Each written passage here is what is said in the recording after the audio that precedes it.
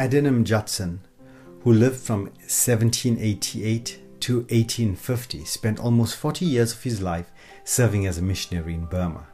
His dedication to the Christian cause was nothing short of remarkable. He fell in love with Anne Hasseltine before going to the mission field, and he addressed Anne's father a letter asking for her hand in marriage. But he did so with the knowledge that he and Anne would confront difficulties in the mission field. Now, if you are a parent, how would you respond to this letter if it was written about your daughter or son? Now, I have now to ask whether you can consent to part with your daughter early next spring, to see her no more in this world, whether you can consent to her departure to a heathen land and her subjection to hardship and suffering of a missionary life, whether you can consent to her exposure to the dangers of ocean, to fatal influence of the sudden climate of India, to every kind of want and distress, to degradation, insult, persecution, and perhaps a violent death.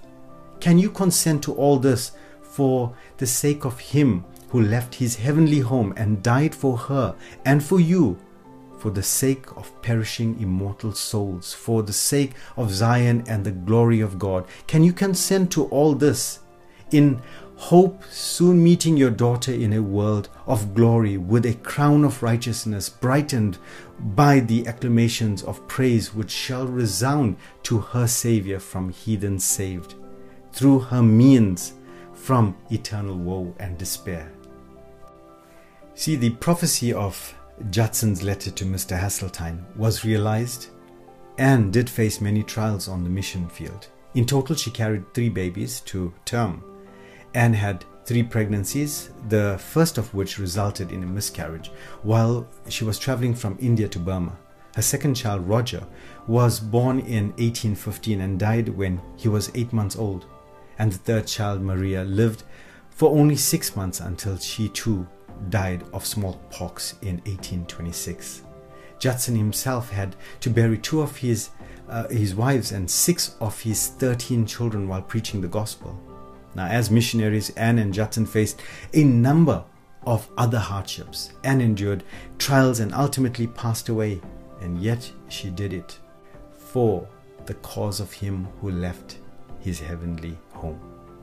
Just as Judson prophesied, they forsook comforts and familiarities to take the gospel of an unreachable people. Now may God grant us the strength to do so likewise. And in the end, it was all worth it.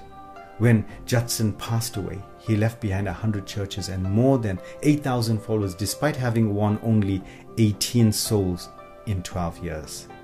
Now we can now witness the results of his comforts, since there are now 2.5 million evangelical Christians in Burma.